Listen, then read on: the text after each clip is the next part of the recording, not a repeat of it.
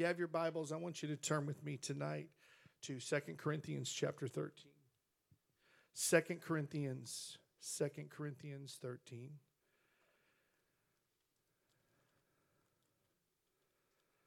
I'm going to read a few portions of Scripture to open up, and then I'm going to get right into this message, teaching. And 2 Corinthians 13, when you get there, say amen. We're going to start reading in 2 Corinthians in verse 11. And this is what Paul said at the end of his letter, second letter to the Corinthians. He said, "Finally, brethren, farewell, be perfect or mature, be of good comfort, be of one mind, live in peace, and the God of love and peace shall be with you." Then he said in verse 12, "Greet one another with a holy kiss."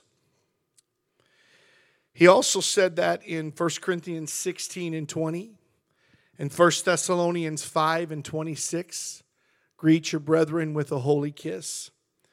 Peter said it in 1 Peter chapter 5, verse 14. You don't have to turn there. I'm just quoting these to you. He said, greet one another with a kiss of charity. And then in the book of Acts, this is a very interesting scripture. I say interesting, it was moving to me. But in Acts chapter 20, verse 37, this is whenever Paul was getting ready to go, and they didn't want him to go. Here at the end of, almost the end of the book of Acts, or close to the end. And the Bible says in verse 36, we'll just start there. It says, "And when he had thus spoken, he kneeled down and prayed with them all. And they all wept sore and fell on Paul's neck and kissed him, sorrowing most of all for the words which he spoke, that they should see his face no more. And they accompanied him unto the ship." I want to speak tonight to you on a very, I don't want to say unusual, but a topic that I've never preached on before, ever. And it's called, the message is entitled, "A Holy Kiss." A Holy Kiss. And I want to minister this tonight, and I want you to keep your Bibles open. And if you can't stay with me tonight, then just write these scriptures down, and you're going to be very, I believe, ministered to by the Word of God. And what I believe, and I don't just believe, I know God spoke to me in prayer. Let's pray over the Word of God. Father, we thank you tonight for this time to come and to break open the bread of life and to preach the Word of God. And Lord, I know that you are here in this place, and I feel in my heart, Lord, that you've spoken to me in prayer this afternoon, Lord, so profoundly. Lord, to speak to this congregation tonight. And this wasn't a worship type of a night, Lord. This is a night that you really want to minister your word. And I pray that you will just anoint me and anoint these lips of clay. And God, that you will teach us through this word, that it will exhort us, it will convict us. Lord, if need be, it will rebuke us. Lord, it will correct us. Lord, that it will minister to us and it will bless us. Father God, as we go through the Bible and we see all of these accounts, Lord, and how awesome this is that we, Lord, can feel your love and we can feel your presence and we can, in essence, feel the kiss of God because you came here to this earth, Lord, and made your presence known and made intimate contact with us, Lord, by coming here to this earth. And I pray that you bless, Father God, this time tonight, Lord, and I stand behind the cross. Hide me behind the cross. Be exalted, Lord, and be glorified, for I only want you to be glorified. And I ask your blessing upon it as you minister tonight. In Jesus' holy name we pray. Amen. So I've entitled this A Holy Kiss. And I read the opening scriptures because I wanted you to see how that in the New Testament, greeting with a holy kiss was something that was the norm between the disciples. And I'm teaching on this. Paul spoke about it. Peter taught it. To greet one another with a holy kiss or a kiss of charity. And I'm sure we all understand what a kiss is. Amen. But I'm doubtful that you really know how much kiss or kisses are referenced in the Bible, or how significant and connected to the spiritual that they really are. 48 different times in the Old Testament and the New Testament, this word is referenced. Kiss or kisses. And Strong's gives an awesome translation. In the Strong's, in the one passage in the Old Testament that it references in Hebrew, it says it is the idea of fastening. And we know that when there's a kiss, there's a fastening. The attachment, to touch lightly. It rarely has a romantic implication. Only in 4 different places in the Old Testament do we read where it has an implication of romance. But for the most part, or the majority of the scriptures, it's about it's a spiritual thing, and it's a kiss is an express, or it expresses the dearness of a relationship with family and friends. And you will see the word tonight. It was a mark of farewells. It was a mark of reunions. It was a remark of an acceptance of a person, or the harmony of moral qualities in two people. Also, a kiss was an act of worship to idols in the Old Testament, and also of the Messiah, and the Messiah. Also used in giving of blessings, and a kiss was used in deceit. The Bible's full of examples on diverse occasions with different hearts and motives behind the kiss. For the disciples to have exhorted us to greet one another with a holy kiss, that can only mean there is an unholy one. And I just want to stay here for just a second and say that I am not speaking to you tonight trying to say that, anybody should do anything that they don't feel comfortable doing, okay? And I also want to say this to you, because I'm teaching on this as a topic. I'm not teaching it as something I'm exhorting you to do. Okay? Because I want you to understand that, because there's some people in here, I don't know. I'm just going to say there's an impurity sometimes in people's heart. There's an impure desire, and sometimes there's an impure heart behind the kiss. Don't be afraid, church. Stay here with me. I'm going somewhere. Okay, but there might be a man in here that enjoys kissing ladies in here, but that's not what I'm teaching tonight. Don't you dare do that. Okay? There have been women that came up to me and said, I don't want no man in here kissing me, and so brothers, don't kiss no woman unless she's your wife. Love you, sister. Amen. Because I've had many women in years tell me, I don't want no man to hug me, and I don't want no man to kiss me in church. And you got a hug in church and a kiss in church. Okay? But what I'm saying to you is that I'm not teaching that tonight so much. What I'm teaching you is that there is something behind the act of what we read about and what we're going to be taught tonight from the Word of God. Amen? And so in order for them to say, greet one another with a holy kiss, that can only mean that there is also an unholy one. But this is a very spiritual topic and thought. And a kiss is one of the highest acts of holy affection that we read about in the Bible. Please see the spiritual significance here, because that's what I want to teach you tonight.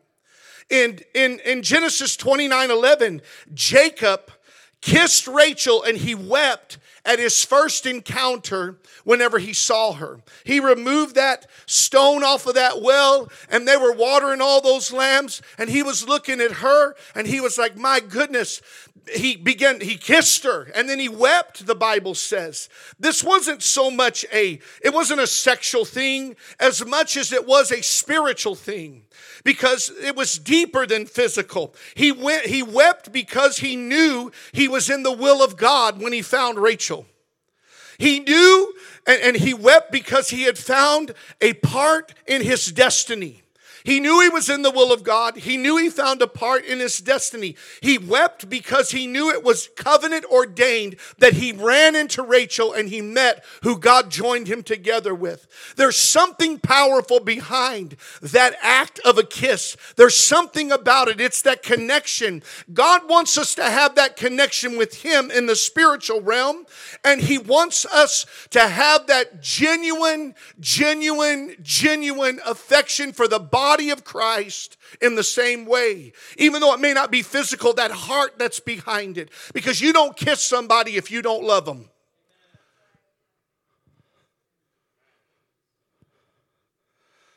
Husbands and wives, remember, you are in covenant with your spouse and God has joined you together. A lot of marriages and married people, even in church, they don't realize the covenant that they have. God has joined you together. And you say, well, we didn't get married in church. We got married in the courthouse. When you begin to come and get born again and you surrendered your lives to God and this marriage became a godly marriage, it was joined together by God and God joined it and let no man pull it asunder. It's a spiritual thing. Amen. It's a spiritual thing. You're in covenant with that spouse. You've got a destiny with that spouse. You are in the will of God with that spouse. Amen. So husbands, remember that. Wives, remember that. You're in covenant together with them. In the Bible, there is a kiss of greetings.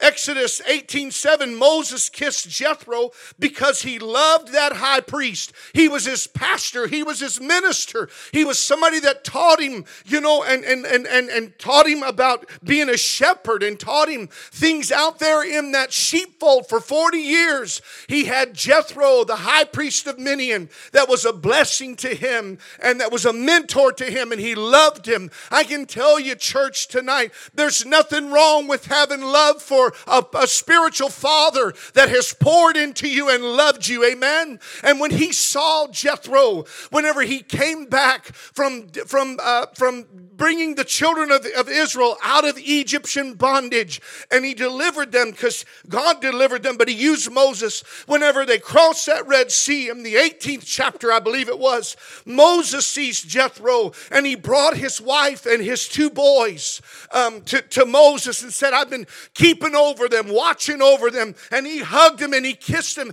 And the Bible says that he began to give him honor. He calls it obeisance, but it was honor unto Jethro because he loved him. So what am I saying? Love your pastor. Amen. Because sometimes you don't always feel loved. You say, sometimes I don't feel loved. Hey, you should know something tonight. Everybody feels that way sometimes. I'm talking about a holy kiss. Amen. And he took care of his wife and boys while he was in Egypt. In Exodus 4:27, Aaron met with Moses after a huge conflict with Zipporah. Remember, he had gone into it with Zipporah, and God was about ready to kill him because he would not do the circumcision, because Zipporah didn't want him to do the circumcision. So he was caught between, a rock and a hard place. He was caught between God and what his wife wanted him to do. And so he did what God told him to do, and there was a great conflict there. But Aaron met up with Moses. And the first thing he did was he grabbed him and he gave him a holy kiss. And I believe he knew he's been through something and he needs that encouragement to know, amen, that God understands where he's at and he's given him that encouragement. We need encouragement sometimes from our brothers. We need that, amen. And there's that affection there. Stay here with me. David kissed Jonathan in 1 Samuel 20 verse 41 with a holy kiss in the field in one of the hardest times of his life when Saul wanted to kill David. There wasn't nothing homosexual about that. There wasn't nothing illicit about that. There wasn't nothing perverted about that. It was a holy kiss because Jonathan came out and he was preserving the life Israelite in Israel, and he was trying to protect David from what his own father Saul wanted to do to David. It was a holy thing. And whenever that armor bearer grabbed those arrows and he told him, go on back to the house, David come out of that field and him and Jonathan met. And he was like, you know what? They began to make a covenant at that moment. Right then and right there. In 1 Samuel 20, verse 41, I'm not reading all these scriptures to you. Write them down. I'm just sharing with you what's already there. Jonathan and David embraced. Jonathan loved what God loved. And what God loved was David's heart. God loved David's heart because he said he has a heart after God's own heart. Amen. Just because, somebody does something that you don't agree with sometimes in ministry doesn't mean that they don't have God's heart. God has a heart. David was a warrior, and there were times he had to deal with things. He was a loving man, but he had a heart after God's own heart. And that's why Jonathan was knit with him, because he knew he's somebody that God's going to use, and he saw the hand of God upon him. And that kiss, in essence, that holy kiss was an embracing, and it was a connection. It was an attachment. It was an agreement with what God says. And he said, I'm in agreement with this. In 1 Samuel chapter 10, verse 1, Samuel comes down to anoint the king.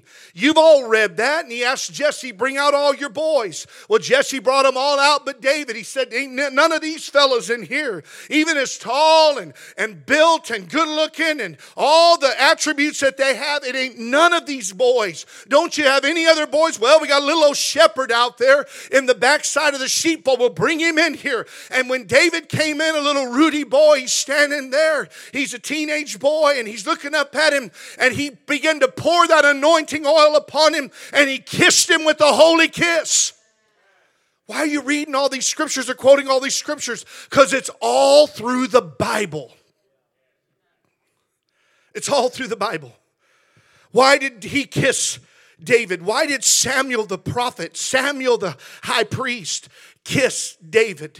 Because he was kissing him in an extension of God's heart through Samuel the prophet and the priest.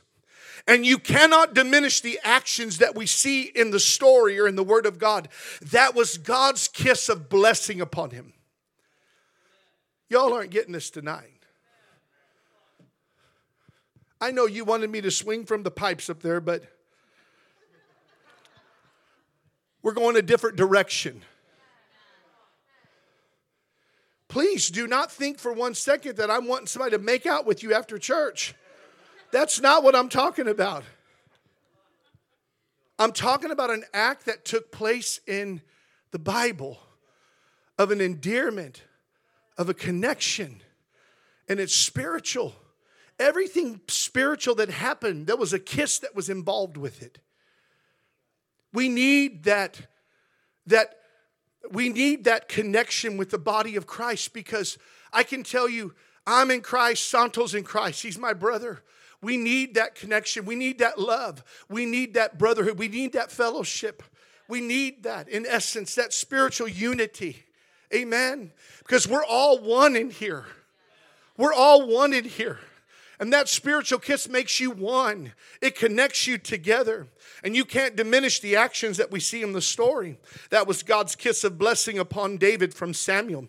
And I just shared some authentic kisses that are noted in Scripture. But I want to show some examples in the Word of a heart condition behind the kiss. In every kiss, there's a heart condition behind it. In every kiss, there's a motive behind it. I'm telling you. Every kiss is not holy. If they are holy, that means they have the character of God in them and the integrity also. Yeah, put that on a reel. If they're a holy kiss, that means they have the character of God behind them and the integrity also. Amen. Is your kiss leavened with corruption? If so, let's heed the word and let's repent and have a pure heart and motives in that act. Isaac kissed Jacob, and he meant it with integrity. You know what? I feel like I'm not getting the wow factor because I'm not reading the scripture, so I'm going to read the scripture. In Genesis chapter 27, verse 26, this is what happened whenever Jacob went in and deceived his father. In verse 26 of chapter 27, the Bible says, and his father Isaac said unto him, come near now and kiss me, my son. And he came near and kissed him, and he smelled the smell of his raiment and blessed him. And he said, see, the smell of my son is as the smell of a field which the Lord hath blessed. Therefore God give thee of the dew of heaven and the fatness of the earth and a plenty of corn and wine. Let people serve thee and nations bow down to thee. Be Lord over thy brethren, and let thy mother's sons bow down to thee. Cursed be every one that curseth thee, and blessed be he that blesseth thee. And it came to pass, as soon as Isaac had made an end of blessing Jacob, and Jacob was yet scarce gone out from the presence of Isaac his father, that Esau his brother came in from his hunting. And he also had made savory meat, and brought it unto his father, and said unto his father, let my father arise and eat of his son's venison, that thy soul may bless me. And Isaac his father said unto him, who art thou? And he said, I am thy son, thy firstborn Esau.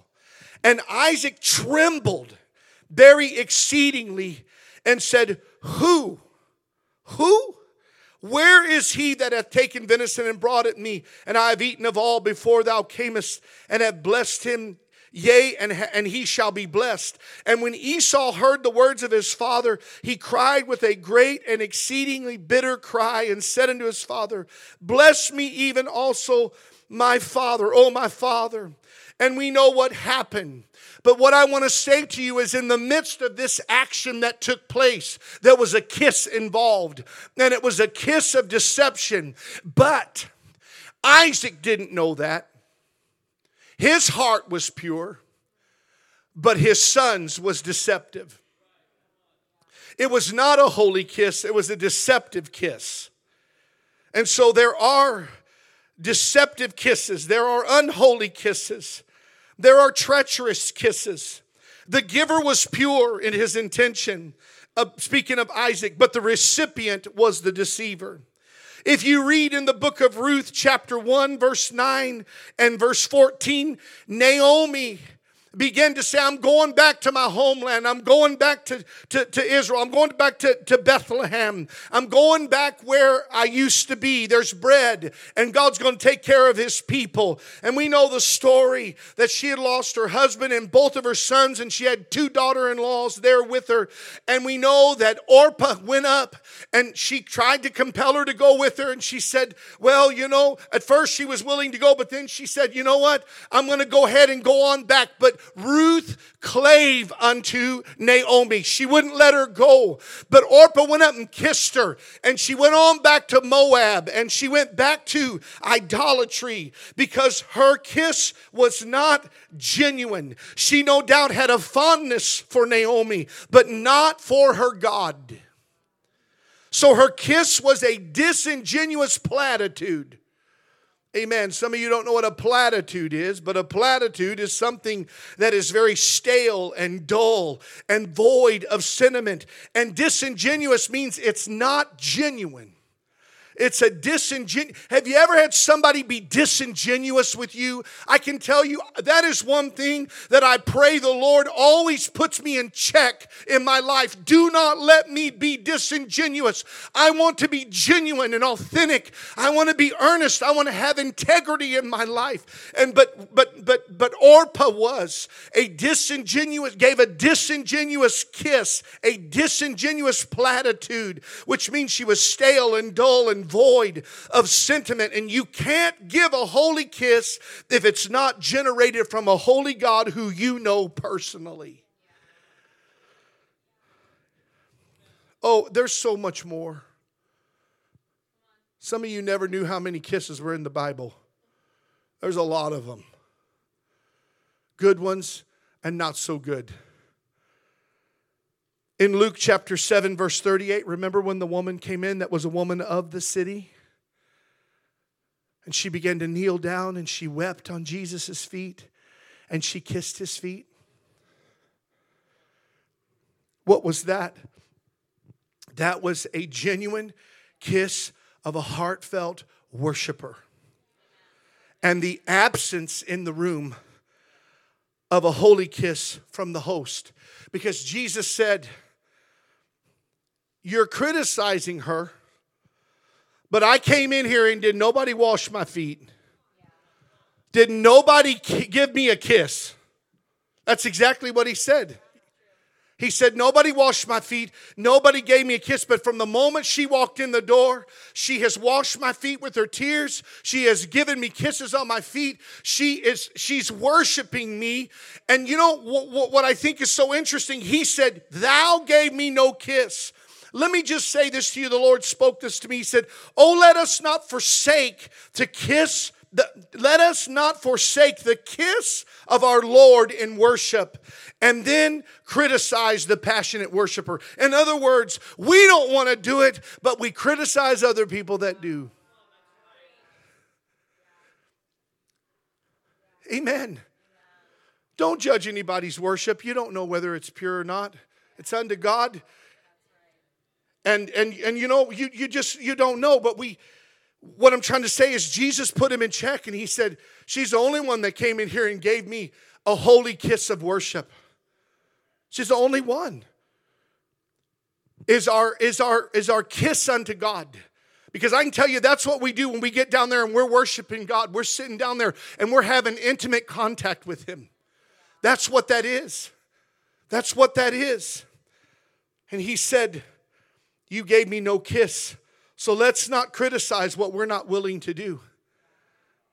Amen. There were treacherous kisses in the Bible. I'm just going to go through these real quick and just give you the scriptures. But let me just give you a couple and then we'll get here towards the end where I really believe that the Lord will minister to you from his word. You know, Joab grabbed Amasa by the beard in 2 Samuel 20. And he went over there and he was acting like he was going to kiss him and greet him. But he grabbed him by the beard and pulled out a sword and went in his side.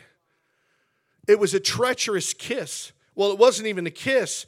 It was a shank before the kiss even got into, to happen. Never happened. But he acted like he was going to kiss him, but he didn't.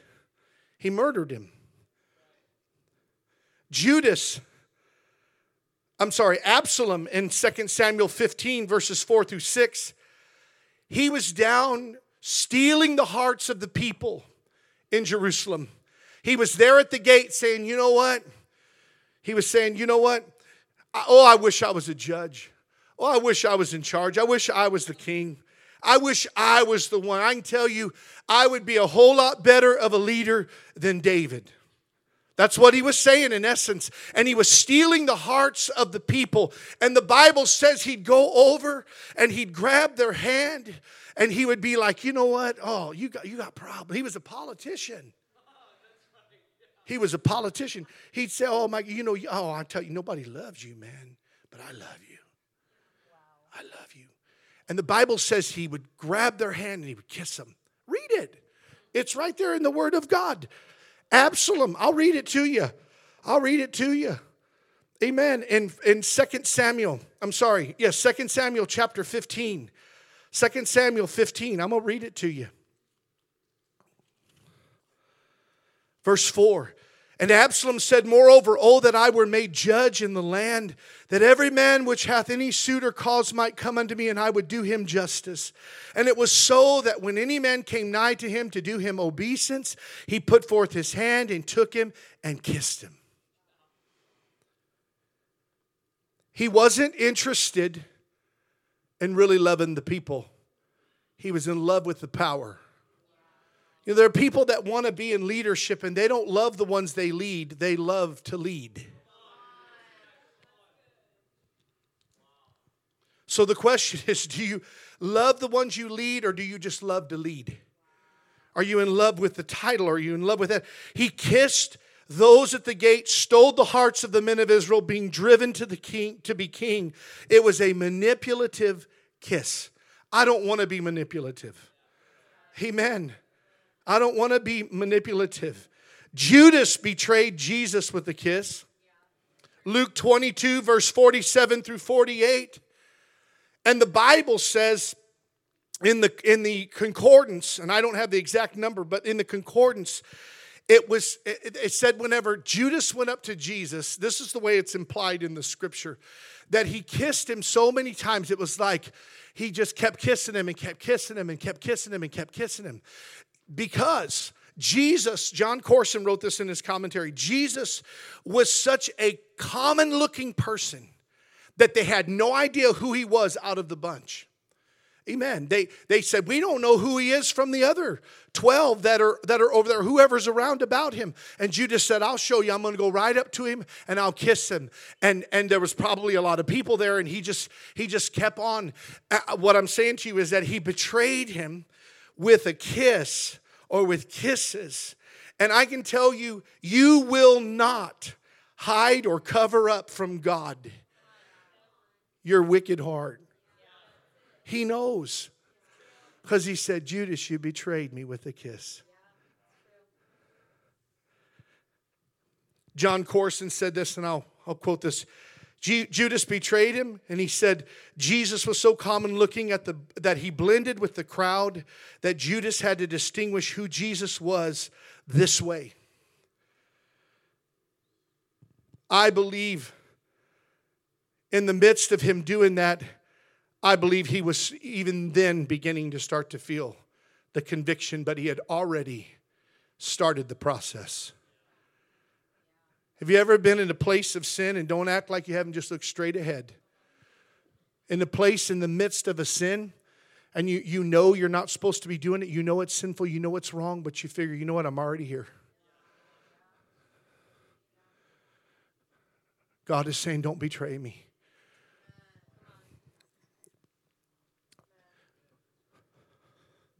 Listen, there is a treacherous kiss.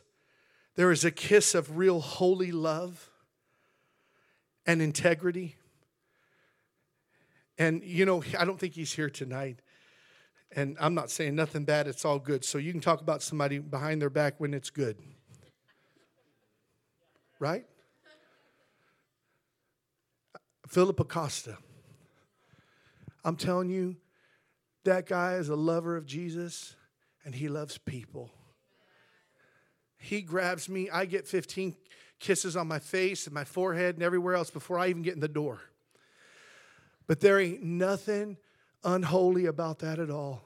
He's as pure as the driven snow. His heart is pure. His heart is spotless. He just loves God, and he's so thankful to be where he's at, and so thankful to be saved and to be delivered and to have a family of God, a body of Christ around him. And he loves you. Oh, he's just genuine, you know. And there's other people I know that they love you and all that. I'm not discounting that. I'm just saying he's just a prime example of what I'm talking about tonight, of a holy kiss. Amen. Amen. He's not, you know, he's not got an impure thought in his mind. He's not going around the church trying to see who he can scope out. And no. He loves God and he loves people. That's a holy kiss. And it's pure. And I just want to say to you tonight, let us examine our hearts and motives to be certain that our love is like Christ's love. He said, greet with a holy kiss because it's a point of contact. It's something that shows your affection, and it shows your compassion. It shows that you truly love that person in the Lord. You love them. And everything that we do, it needs to be seasoned with salt, and the salt of his love and the salt of his compassion, and honor to our brothers and our sisters in Christ. Because a holy kiss was exhorted because of its impact. It is the personality of God. I assure you, as John laid on Jesus' chest, there were times Jesus grabbed them disciples and he loved them. He gave them a kiss on the cheek. There's no doubt in my mind. Because anything that God does in His Word that is a part of every other, what I would say, continuity in the Scripture. In other words, you see it everywhere in the Bible. I can tell you that's the heart of God. That's the heart of God. And you see the compassion of God throughout the whole Word. You see His love shown. And I can tell you that in heaven, God looks down upon His children. And spiritually, whenever we feel the presence of God, it's like a kiss of God. Because there's nothing like being kissed, I can tell you. Amen. I'm going to tell you something right now. There's only one lady in my life. I'm not being funny. You know, we all act like we're squares tonight, like we can't. Amen. I know some of you have kissed people in here. And if you're married and that's not happening, maybe that's what's your problem. Amen. You know,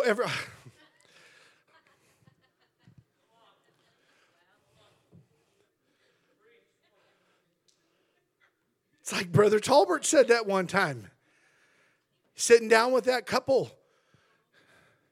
They were having marital problems. And he said, every night, she cooks that little dog down there a hamburger patty and an egg. Every night. And then when he's done eating, goes in there and just rubs on his belly. And he said, just irritates me. And she said, well, what do you think I'm supposed to do, brother? And he said, well, I think if you want your marriage to get back on track, maybe you need to cook him a hamburger patty, your husband, that is, and an egg, and then go in there and rub his belly.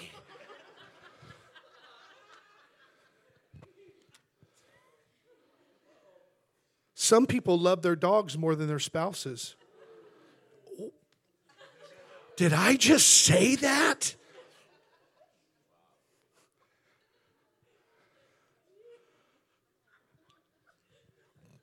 Man, this was the Holy Ghost.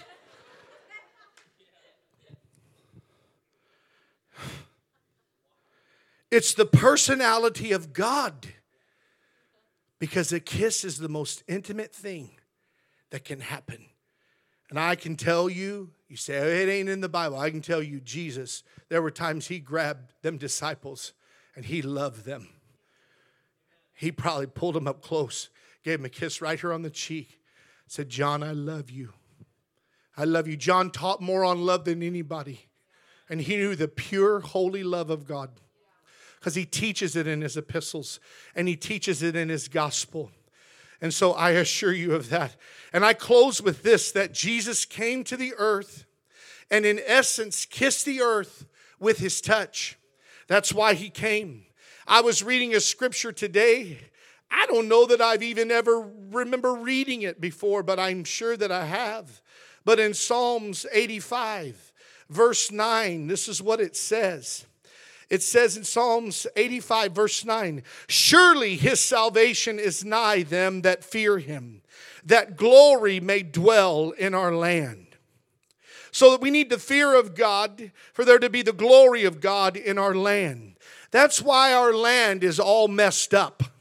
Because there's no fear of God. There needs to be a fear of God. But then he goes on to say, mercy and truth are met together. And righteousness and peace have kissed each other. Why did I write that, or why did I quote that tonight? Because when he said righteousness and peace kissed each other, that's exactly what happens when a person is right with God and another person is right with God. There's a peace where there's righteousness. Amen. There's a peace in your home where mom and dad are both getting along and walking with the Lord like they're supposed to. If a husband and wife will just live for God and they will begin to live a righteous life and endeavor to live a righteous life. And when I say righteous, treating one another with love and treating treating one another with grace, showing long suffering and grace to the person that you're supposed to be the closest with. Why is it that we always seem to show people external greater grace and love and mercy and long suffering than we do the people that are the closest to us? It's wrong. It's supposed to be the other way around. You'll yell and scream and nag and bicker. Have contention and strife in that family.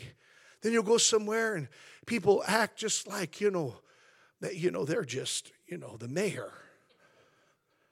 Just love everybody. I've seen people that get, I'm going to tell on myself. We used to go to church, went to Living Waters. I was there 6 years, worship leader. And we'd have a great service. And we'd get in that car. And it just seemed like the devil would just jump in there with us. And the whole ride home is World War III. Angela and I would just, come on, some of you look straight ahead. Amen. Some of you say, it's World War III getting here.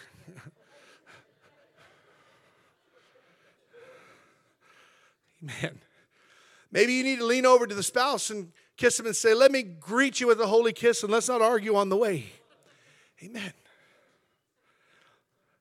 But one day I just realized, you know what? This has to stop. This is not right.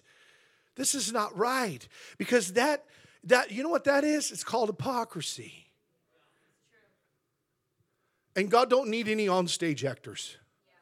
He needs people to be righteous at home and righteous at church. Amen. I'm just telling you right now tonight, I'm teaching you something. And I believe God's trying to show us that righteousness and peace kiss each other. We only have peace with God and with others because of His righteousness in us.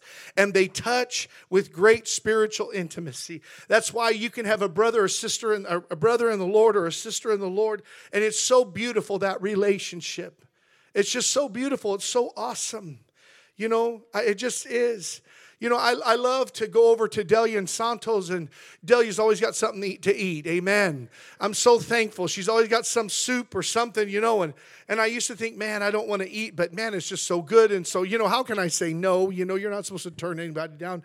So, but she always, hey, pastor, brother. She just always got a smile on her face. She's bubbly, amen.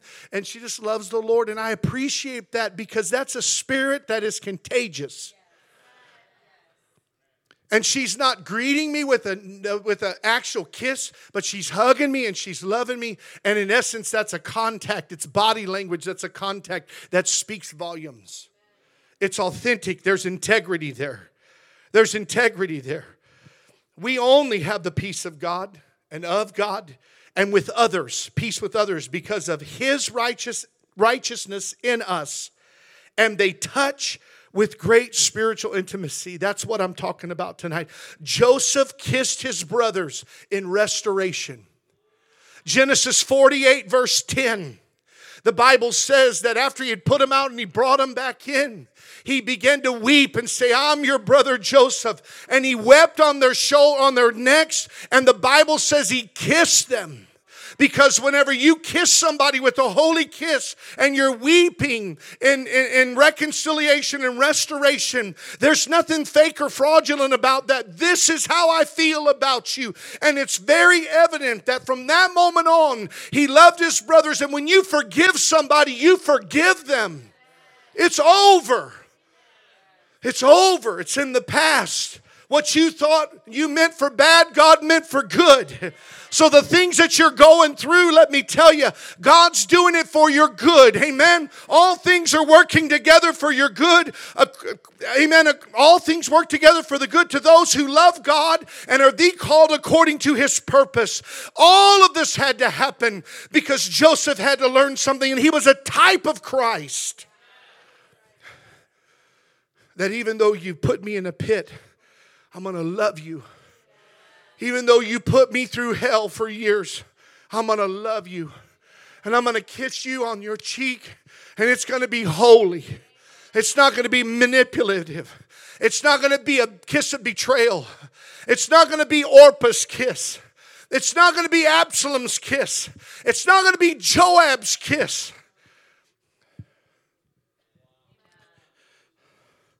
Esau, in Genesis 33:4, when Jacob came up to him and he saw him, Jacob fell to the ground. So the Bible says. And Esau grabbed him and he kissed him. Because what he was saying is, I know you betrayed me, but I love you. And this is a kiss of authenticity and integrity. It's a holy kiss, and I love you. He's showing the forgiveness of God. Are y'all hearing what I'm saying? The prodigal's father clearly reflects the heart of God as he embraces his lost son and he kisses him. It's through the whole Bible. In Luke 15:20, when he saw him, he said, bring the robe, bring the ring, bring the shoes. Kill the fatted calf. Do you know why he killed the fatted calf? Not because he wanted to have a barbecue of celebration, but because whenever a child went away, that father didn't know if he committed some sin or not. And he said, I want to make sure that we make atonement. I can tell you, you can't have a holy kiss without atonement.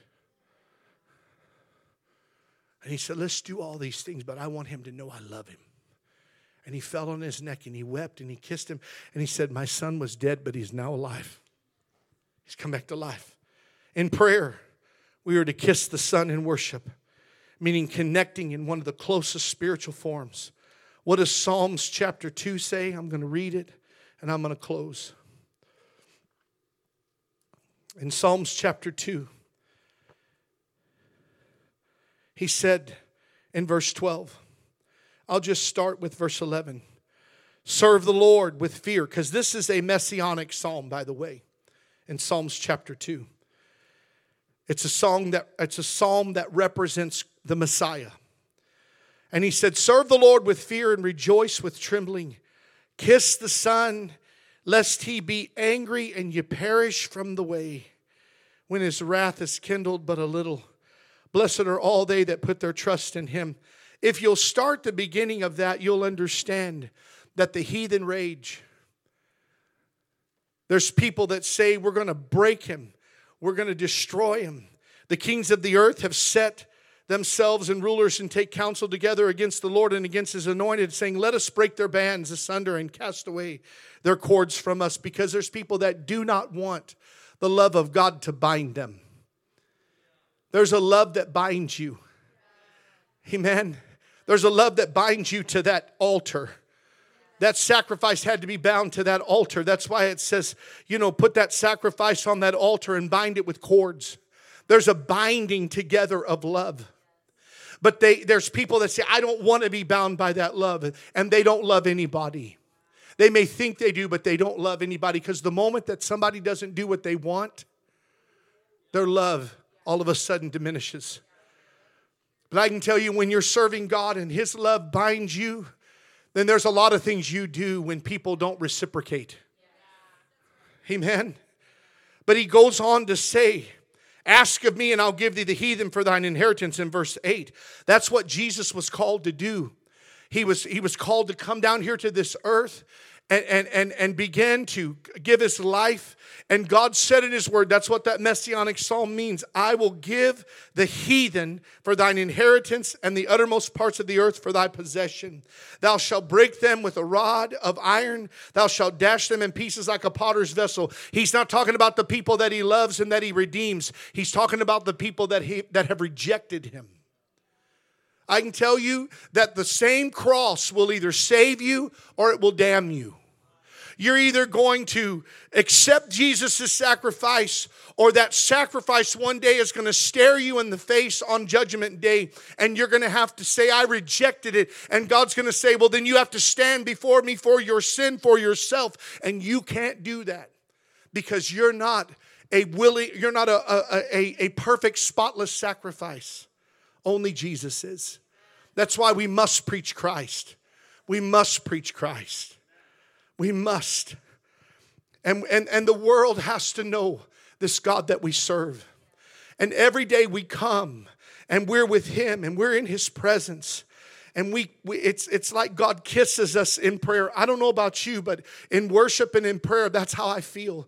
In fact, there have been times I've been so touched and moved by God. I sat there in my prayer closet and I just held my Bible because, I said, Lord, I just want to touch you. I just want to hold you. I just want to hug you, Lord. I want to get closer. And I feel like with this Bible closer to my heart that I'm just that much closer. I don't know. I'm just trying to hold on. And the Lord comes and He pours out His Spirit in that place in prayer and worship, and it's like God comes down here and kisses the earth, and I'm right there in the middle of the smack. Let me tell you, there have been times in prayer I just went like this. I'm like, Lord, I just kiss you. I love you. I love you. I worship you.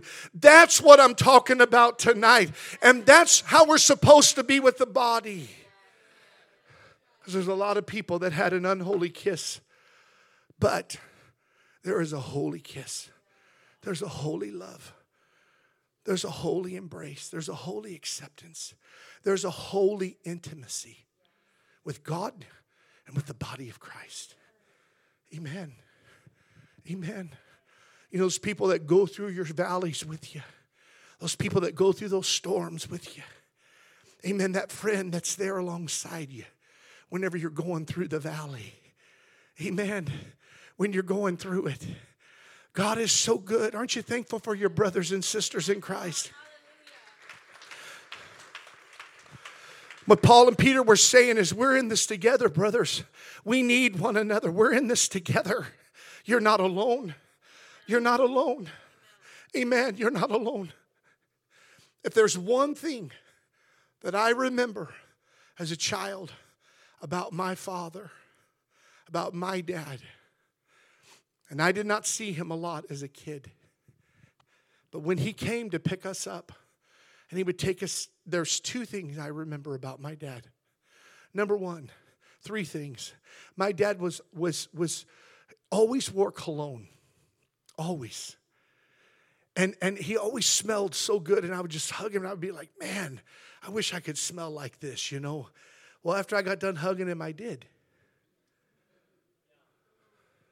Because his cologne wore off on me. But some people need to be perfumed with the very aroma of the Holy Spirit in their life. Amen. And you'll be effective. But another thing was, he was so loving to us. I remember his love. Never forgot that. And I remember my dad would grab us kids. And he'd kiss every one of us. And he'd kiss us again. And he'd cry and he'd weep. I'm sorry, kids, it has to be this way. But I got to drop you off here on the front porch of the house. And he kissed us, and I never forgot that. And to this day, my dad still grabs me. To this day, every time he sees me, he kisses me on the cheek. He loves me. He loves me. And you know what? If my dad can show that kind of love, can you imagine the love of the Father? Holy kiss. And church, we're supposed to be Him extended. We're supposed to be a mirror of who He is. Are we? At all times. Always. The Apostle Paul said, ladies, your husband may not be serving God, but love him and show him Christ. Because that's how you're going to win him. You're not going to win him by beating him up with the Bible. You're going to win him by loving him and showing him Christ. Amen. I've heard women say, I've heard men say, I'm here today because of a loving wife. She loved me into the kingdom. He loved me into the kingdom. Amen. Oh, Father, today, I just thank you, Lord. And I know this was probably very out of the ordinary of what we normally do. But Lord, I obeyed you, and I knew what you wanted me to do. And so tonight, before we leave, my heart's prayer is this: that you will just minister to us all here before we go home tonight, Lord. Thank you, Jesus.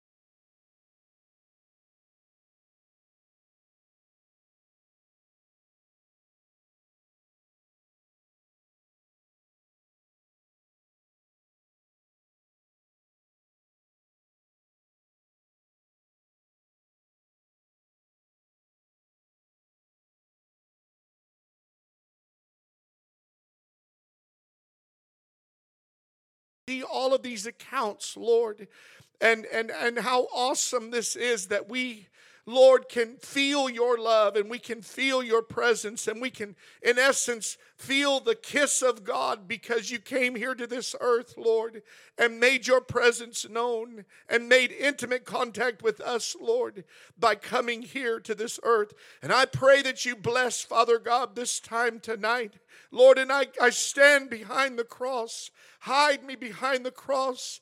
Be exalted, Lord, and be glorified, for I only want you to be glorified.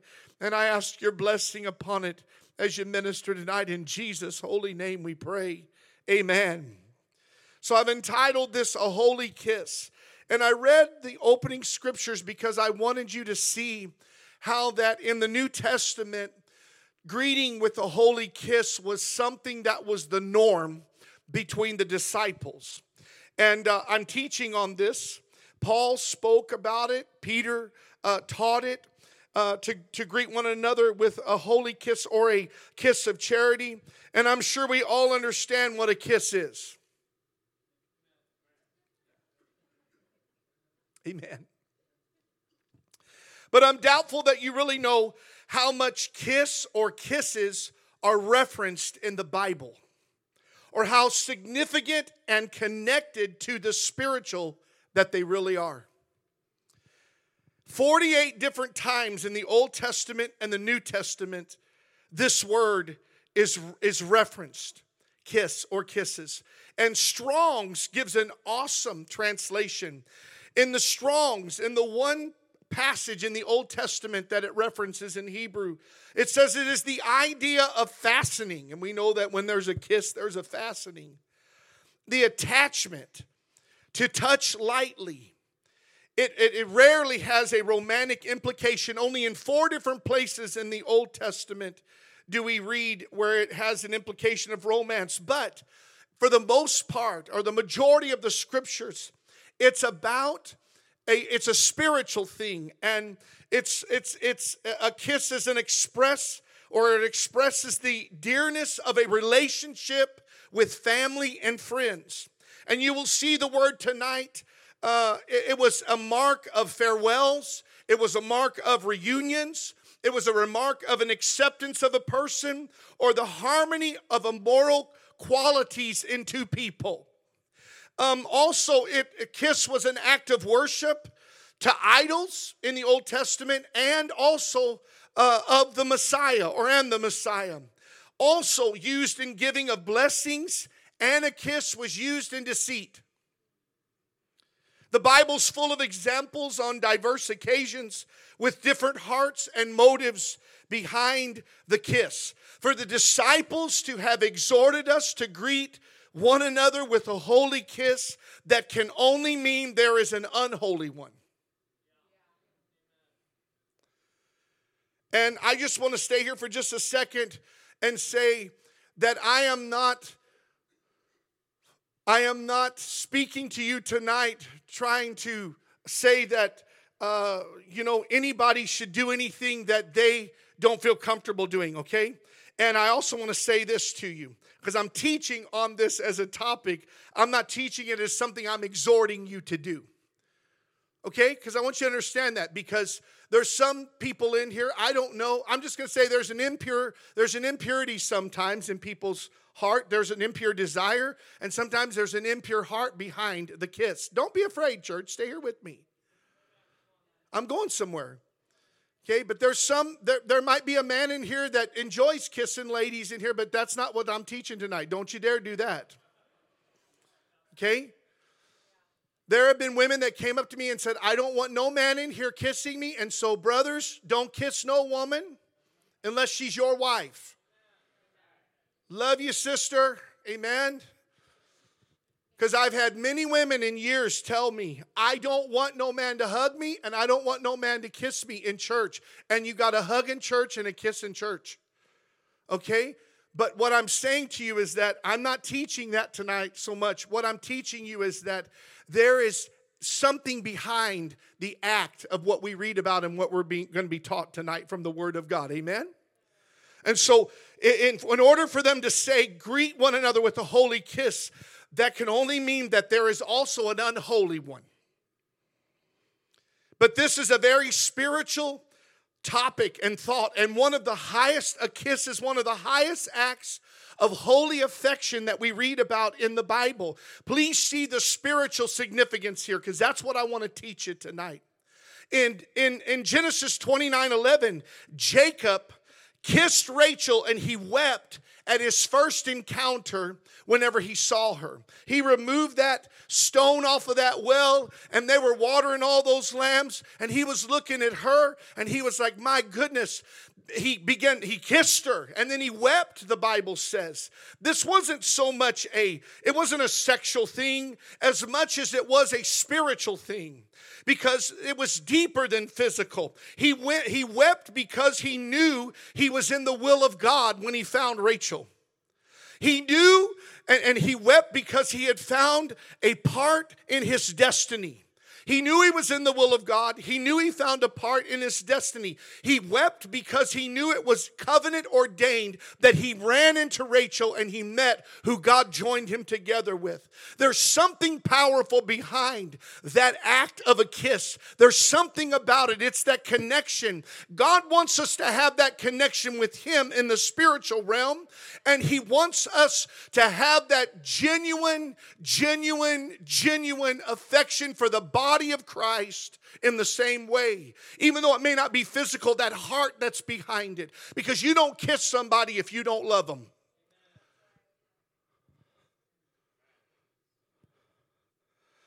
Husbands and wives, remember, you are in covenant with your spouse, and God has joined you together.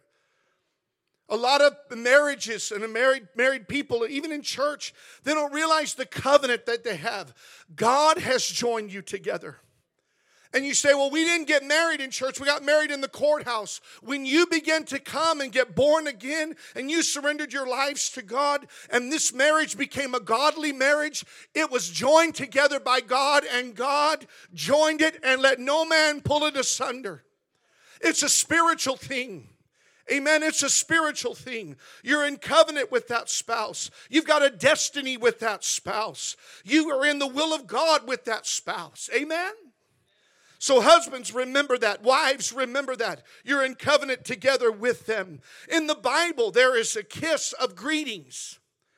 Exodus 18:7, Moses kissed Jethro because he loved that high priest. He was his pastor. He was his minister. He was somebody that taught him, and taught him about being a shepherd and taught him things out there in that sheepfold for 40 years. He had Jethro, the high priest of Midian, that was a blessing to him and that was a mentor to him, and he loved him. I can tell you, church, tonight, there's nothing wrong with having love for a spiritual father that has poured into you and loved you. Amen. And when he saw Jethro, whenever he came back from bringing the children of Israel out of Egyptian bondage, and he delivered them because God delivered them, but he used Moses. Whenever they crossed that Red Sea in the 18th chapter, I believe it was, Moses sees Jethro, and he brought his wife and his two boys to Moses and said, I've been keeping over them, watching over them. And he hugged him and he kissed him.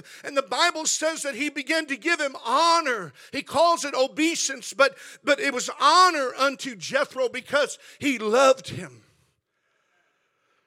So what am I saying? Love your pastor.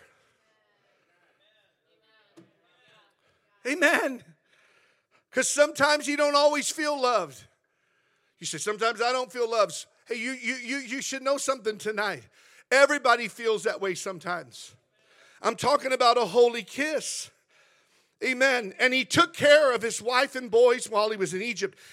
In Exodus 4:27, Aaron met with Moses after a huge conflict with Zipporah. Remember, he had gone into it with Zipporah, and God was about ready to kill him because he would not do the circumcision, because Zipporah didn't want him to do the circumcision. So he was caught between, a rock and a hard place. He was caught between God and what his wife wanted him to do. And so he did what God told him to do, and there was a great conflict there. But Aaron met up with Moses Moses. And the first thing he did was he grabbed him and he gave him a holy kiss.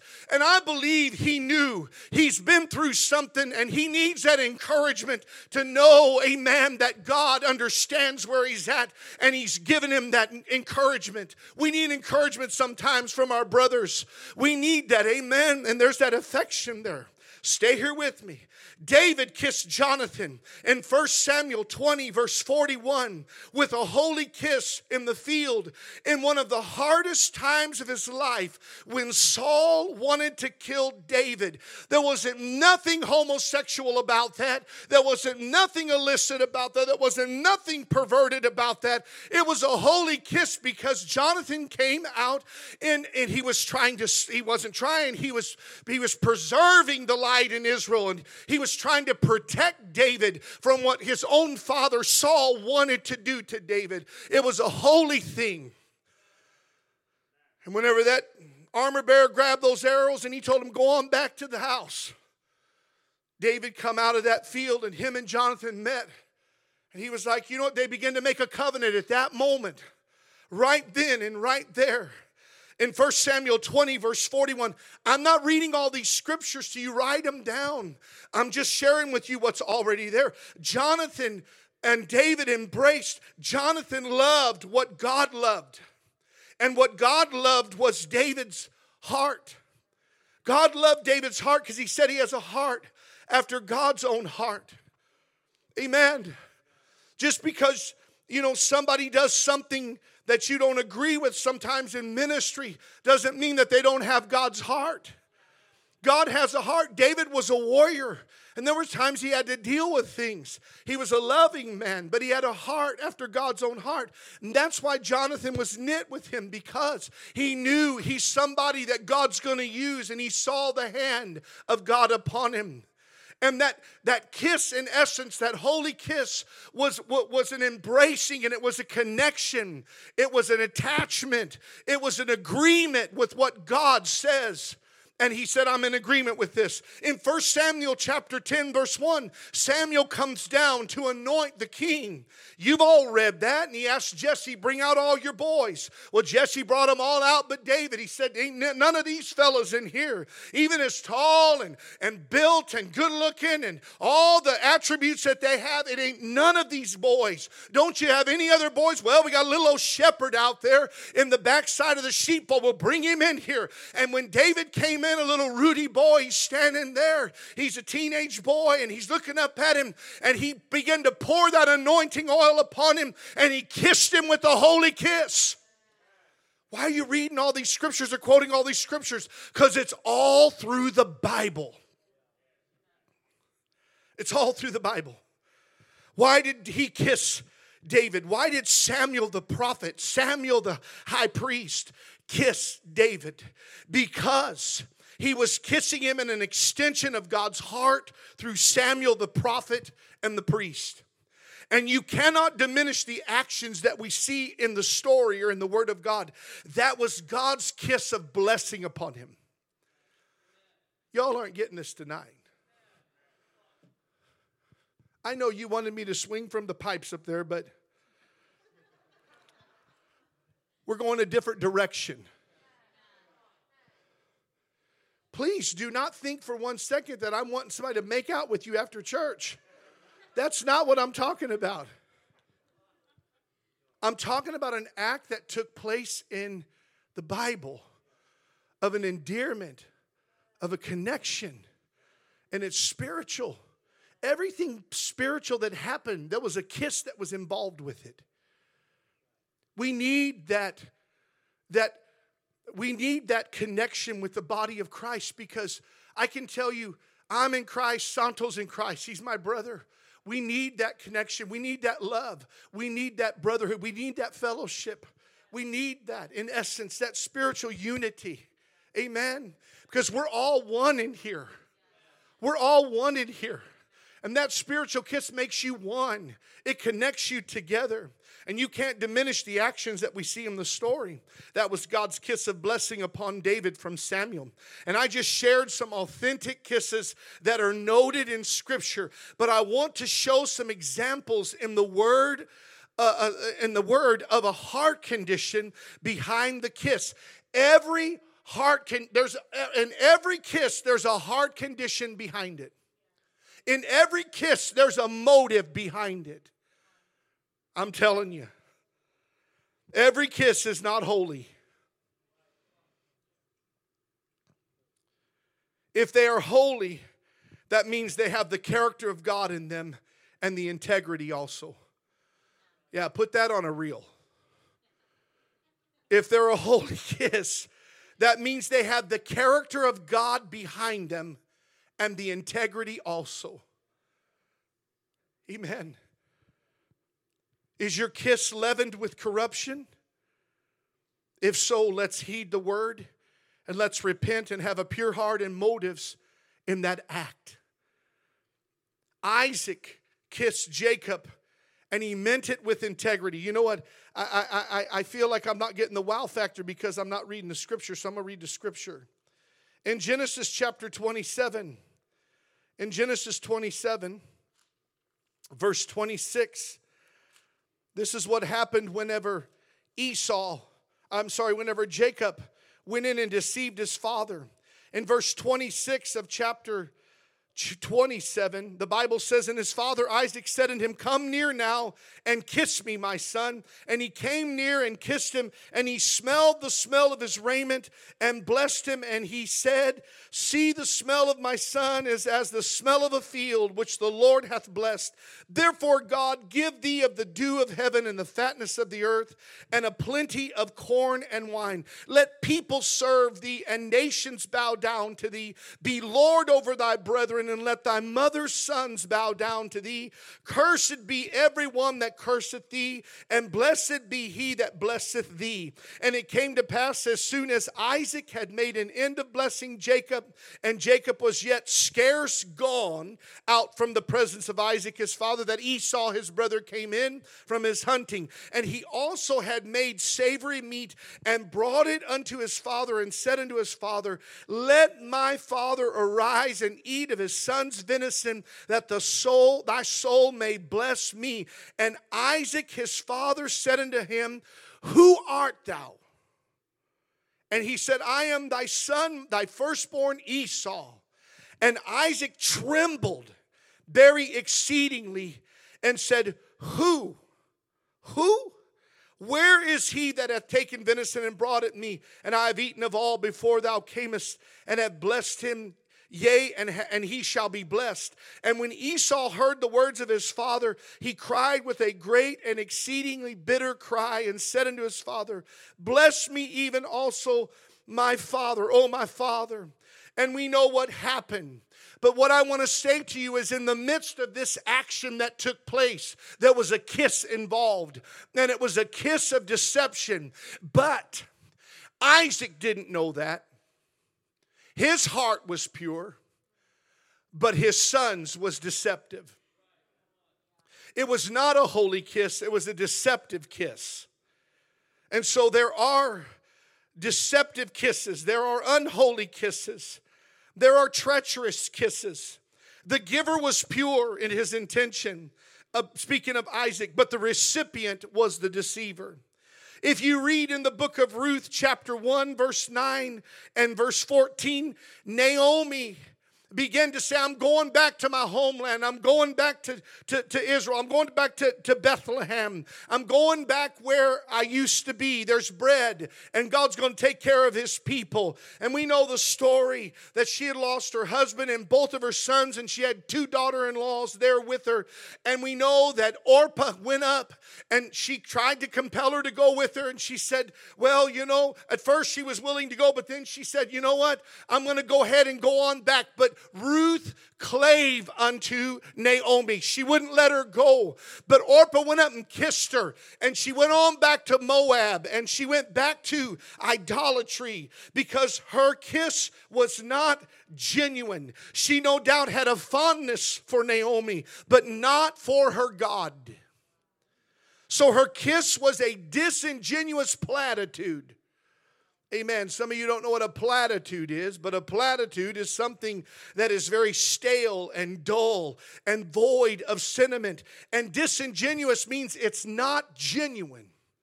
It's a disingenuous. Have you ever had somebody be disingenuous with you? I can tell you that is one thing that I pray the Lord always puts me in check in my life. Do not let me be disingenuous. I want to be genuine and authentic. I want to be earnest. I want to have integrity in my life. And but Orpah was a disingenuous, gave a disingenuous kiss, a disingenuous platitude, which means she was stale and dull and void of sentiment. And you can't give a holy kiss if it's not generated from a holy God who you know personally. Oh, there's so much more. Some of you never knew how many kisses were in the Bible. There's a lot of them. Good ones and not so good.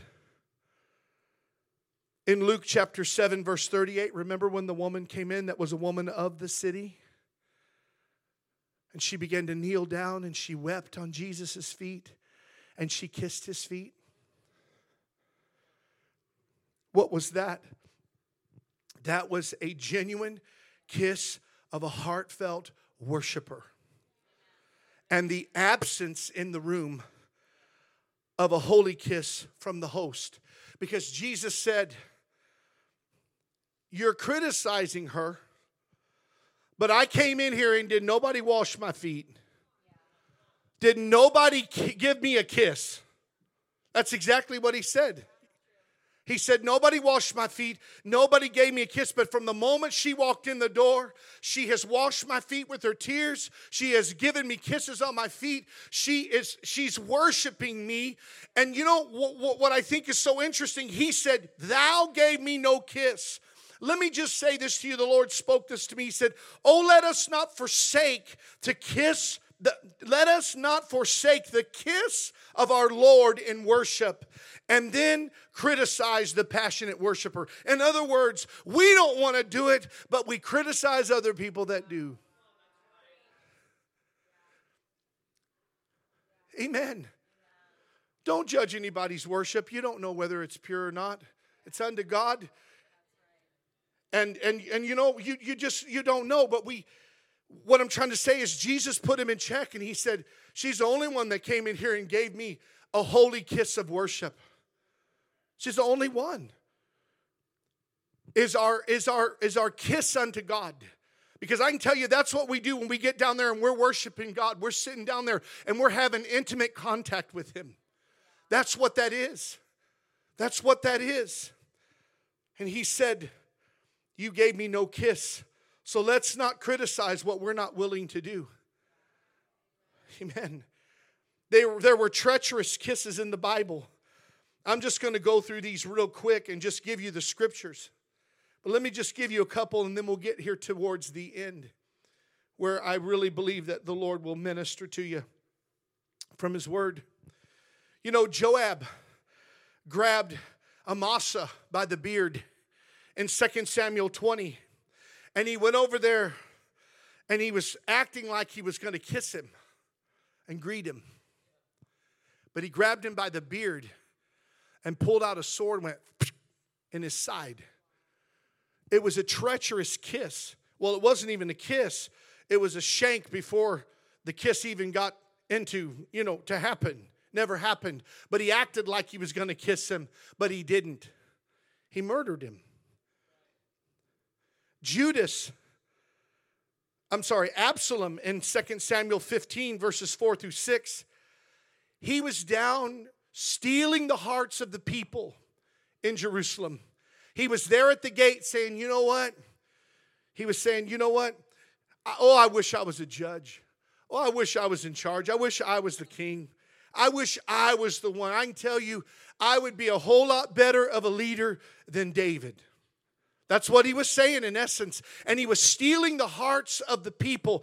And the Bible says he'd go over and he'd grab their hand and he would be like, you know what? Oh, you got problems. He was a politician.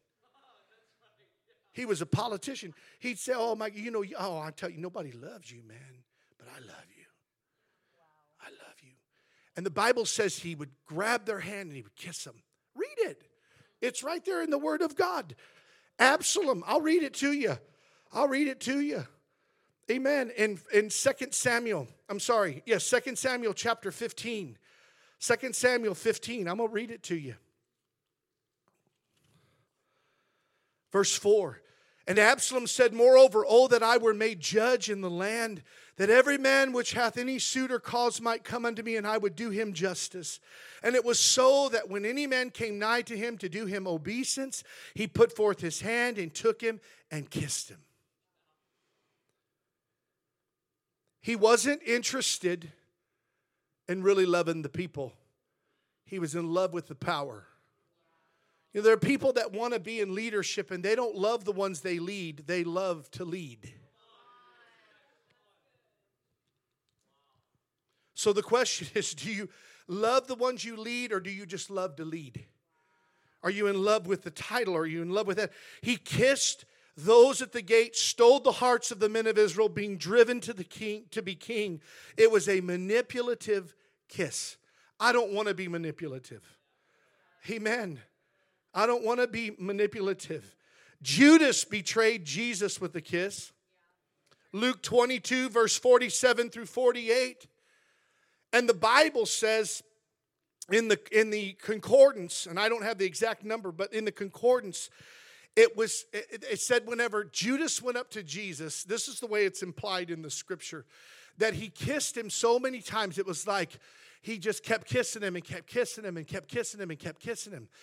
Because Jesus, John Corson wrote this in his commentary, Jesus was such a common-looking person that they had no idea who he was out of the bunch. Amen. They said, we don't know who he is from the other 12 that are over there, whoever's around about him. And Judas said, I'll show you. I'm going to go right up to him and I'll kiss him. And there was probably a lot of people there, and he just kept on. What I'm saying to you is that he betrayed him with a kiss or with kisses. And I can tell you, you will not hide or cover up from God your wicked heart. He knows. Because he said, Judas, you betrayed me with a kiss. John Corson said this, and I'll quote this. Judas betrayed him, and he said Jesus was so common looking that he blended with the crowd that Judas had to distinguish who Jesus was this way. I believe in the midst of him doing that, I believe he was even then beginning to start to feel the conviction, but he had already started the process. Have you ever been in a place of sin, and don't act like you haven't, just look straight ahead? In a place in the midst of a sin, and you know you're not supposed to be doing it, you know it's sinful, you know it's wrong, but you figure, you know what, I'm already here. God is saying, don't betray me.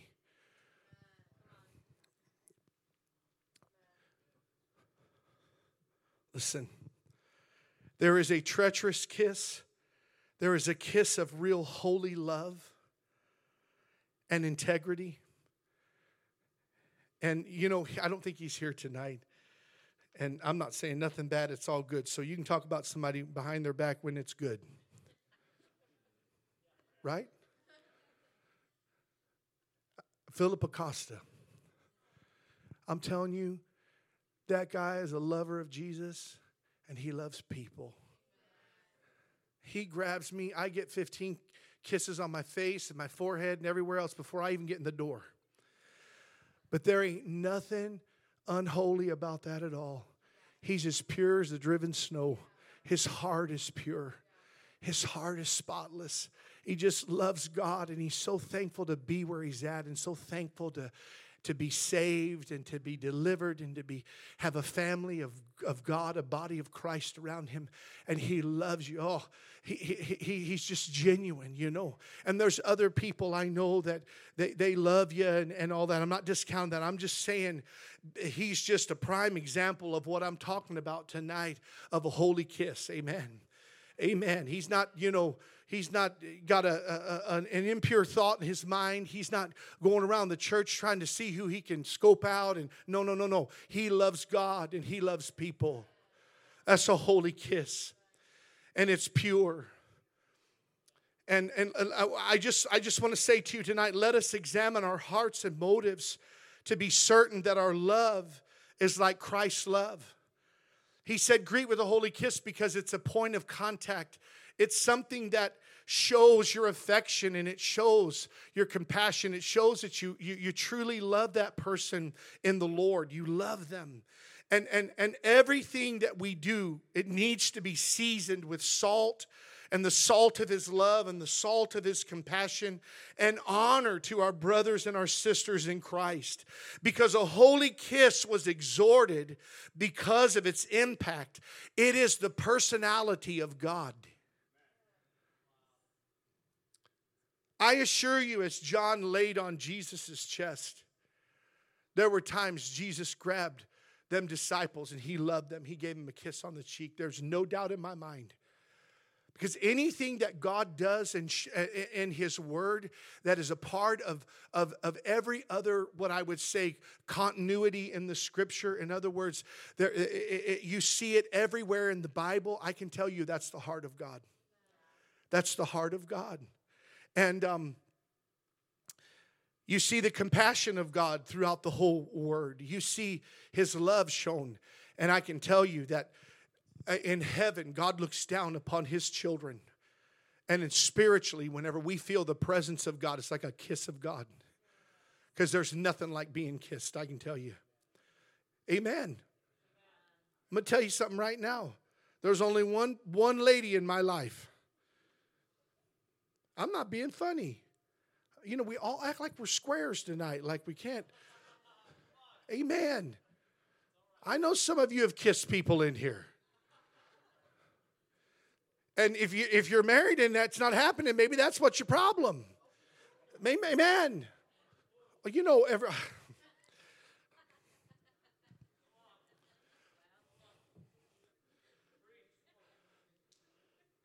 it's like Brother Tolbert said that one time.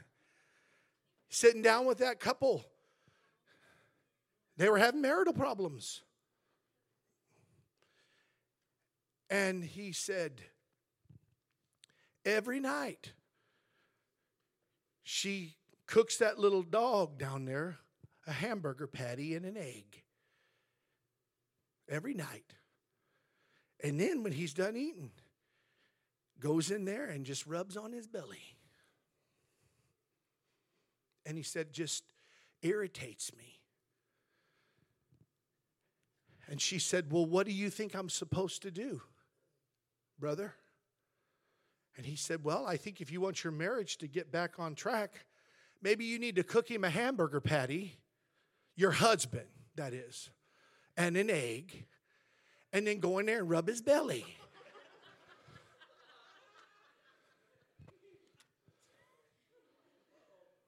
Some people love their dogs more than their spouses.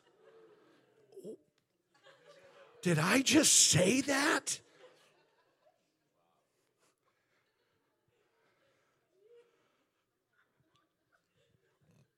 Man, this was the Holy Ghost.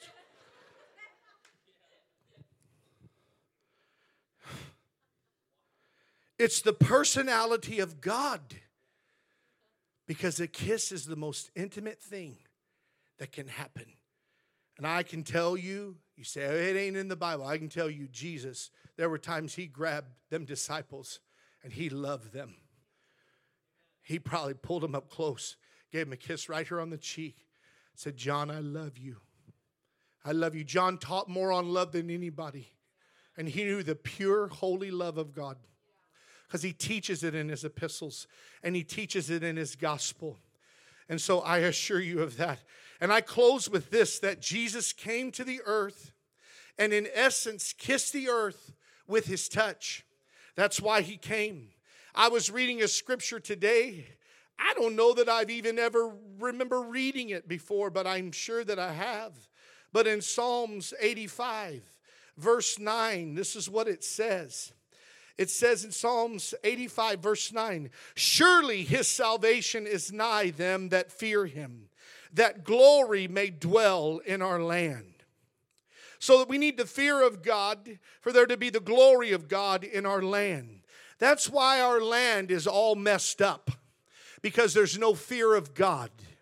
There needs to be a fear of God. But then he goes on to say, mercy and truth are met together, and righteousness and peace have kissed each other. Why did I write that, or why did I quote that tonight? Because when he said righteousness and peace kissed each other, that's exactly what happens when a person is right with God and another person is right with God. There's a peace where there's righteousness. Amen. There's a peace in your home where mom and dad are both getting along and walking with the Lord like they're supposed to. If a husband and wife will just live for God and they will begin to live a righteous life and endeavor to live a righteous life. And when I say righteous, treating one another with love and treating one another with grace, showing long suffering and grace to the person that you're supposed to be the closest with. Why is it that we always seem to show people external greater grace and love and mercy and long suffering than we do the people that are the closest to us? It's wrong. It's supposed to be the other way around. You'll yell and scream and nag and bicker. Have contention and strife in that family. Then you'll go somewhere and people act just like, they're just, the mayor. Just love everybody. I've seen people that get, I'm going to tell on myself. We used to go to church, went to Living Waters. I was there 6 years, worship leader. And we'd have a great service. And we'd get in that car. And it just seemed like the devil would just jump in there with us. And the whole ride home is World War III. Angela and I would just, come on, some of you look straight ahead. Amen. Some of you say, it's World War III getting here.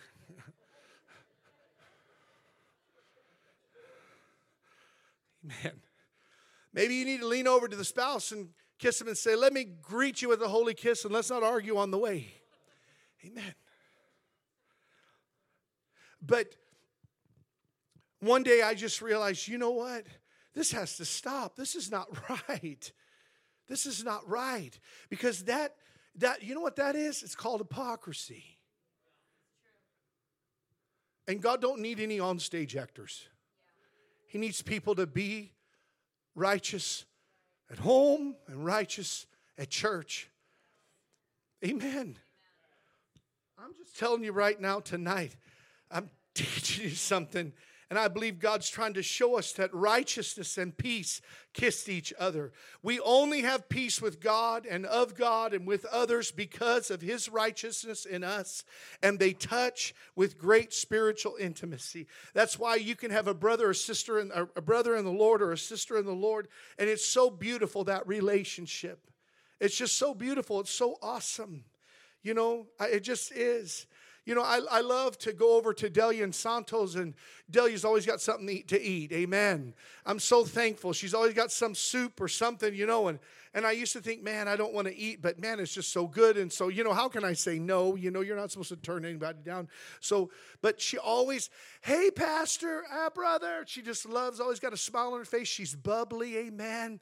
And she just loves the Lord. And I appreciate that because that's a spirit that is contagious. And she's not greeting me with an actual kiss, but she's hugging me and she's loving me. And in essence, that's a contact. It's body language. That's a contact that speaks volumes. It's authentic. There's integrity there. There's integrity there. We only have the peace of God and with others, peace with others because of His righteousness in us. And they touch with great spiritual intimacy. That's what I'm talking about tonight. Joseph kissed his brothers in restoration. Genesis 48 verse 10. The Bible says that after he had put them out and he brought them back in, he began to weep and say, I'm your brother Joseph. And he wept on their on their necks, and the Bible says he kissed them. Because whenever you kiss somebody with a holy kiss and you're weeping in reconciliation and restoration, there's nothing fake or fraudulent about that. This is how I feel about you. And it's very evident that from that moment on, he loved his brothers. And when you forgive somebody, you forgive them.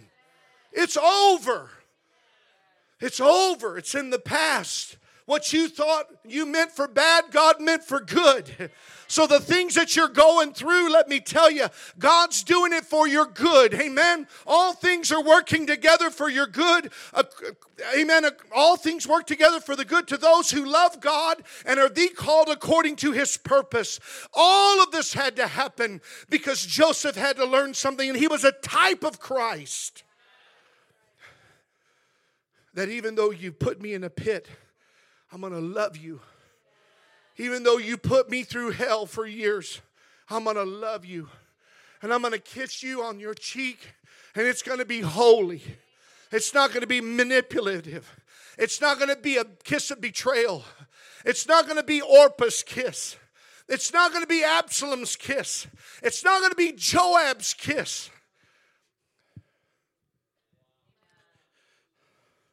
Esau, in Genesis 33:4, when Jacob came up to him and he saw him, Jacob fell to the ground. So the Bible says.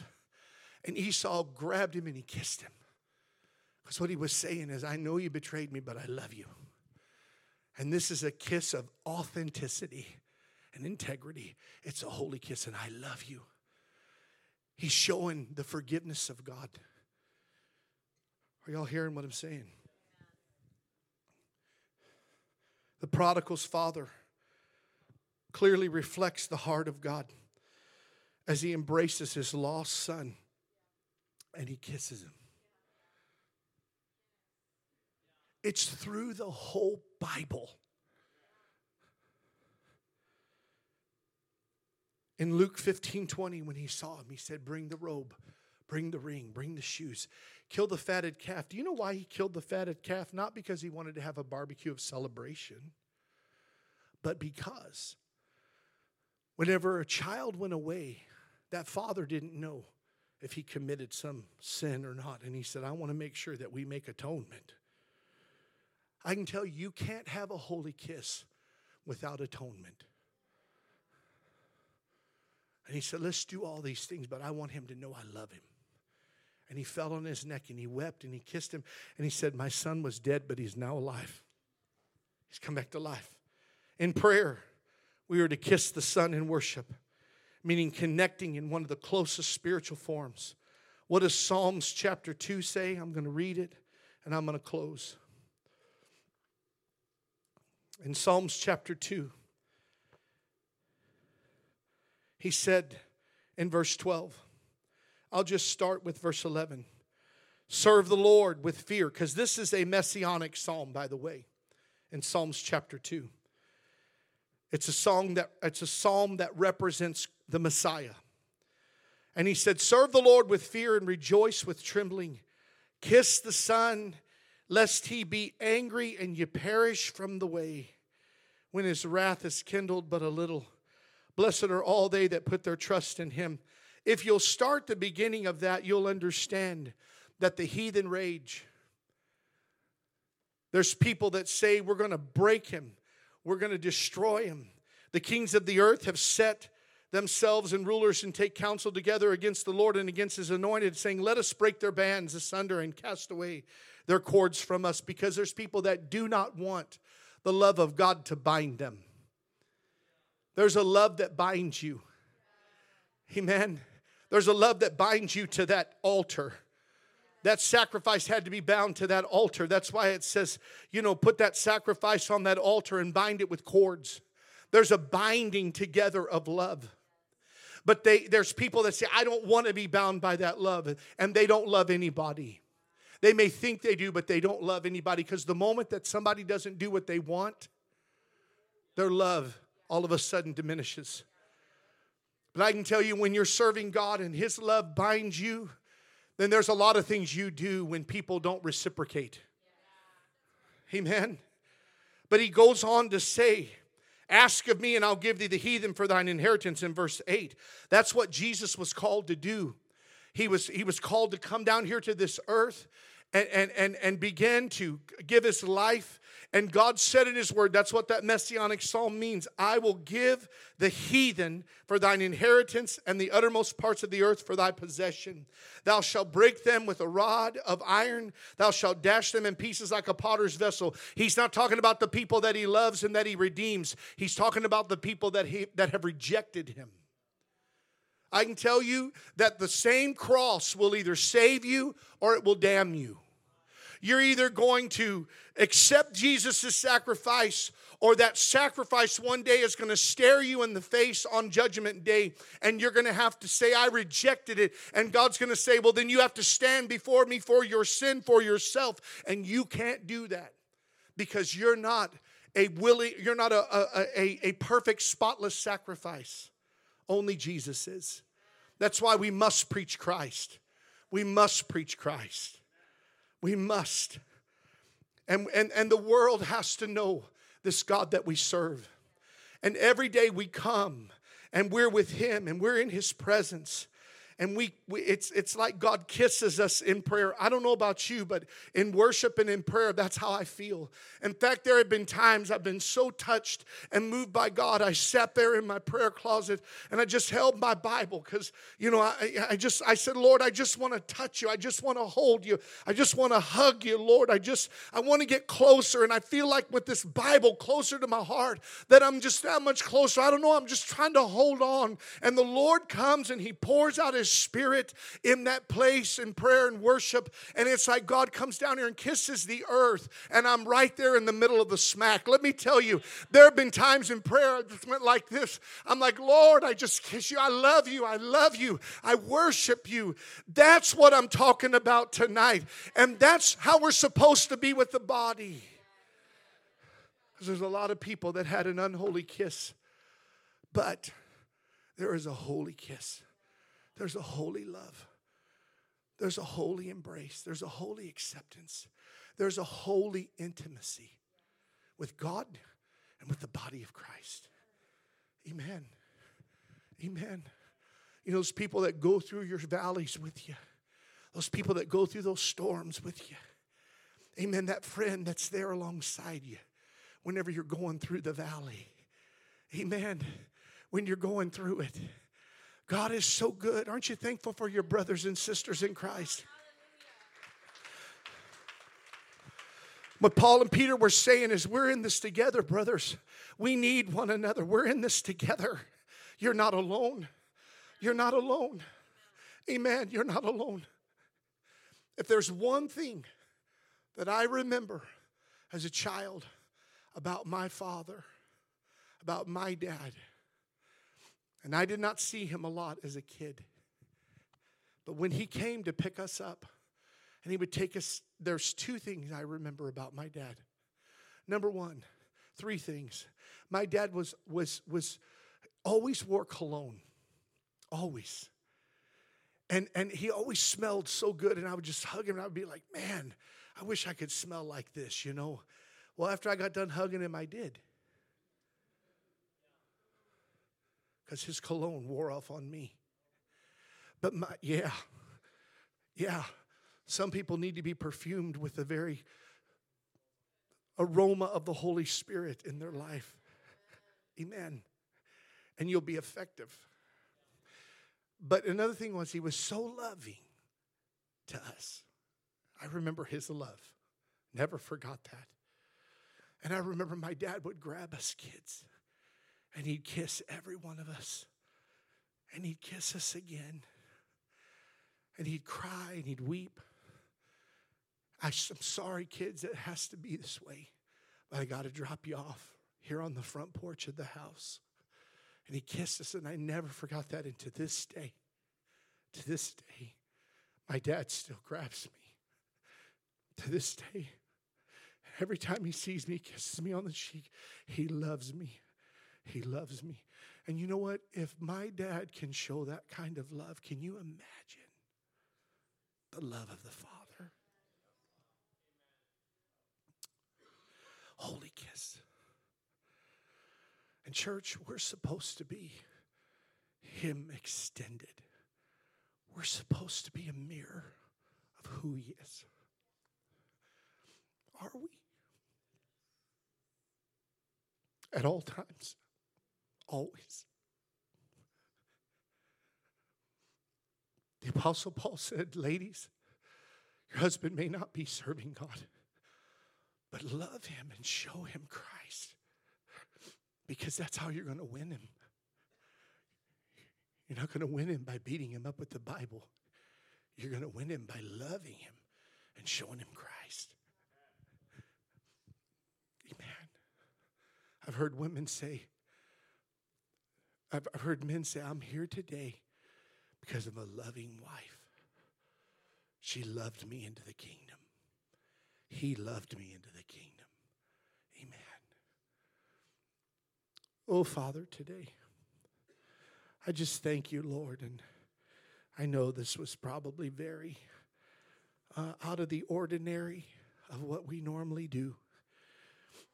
But, Lord, I obeyed you, and I knew what you wanted me to do. And so tonight, before we leave, my heart's prayer is this: that you will just minister to us all here before we go home tonight, Lord. Thank you, Jesus.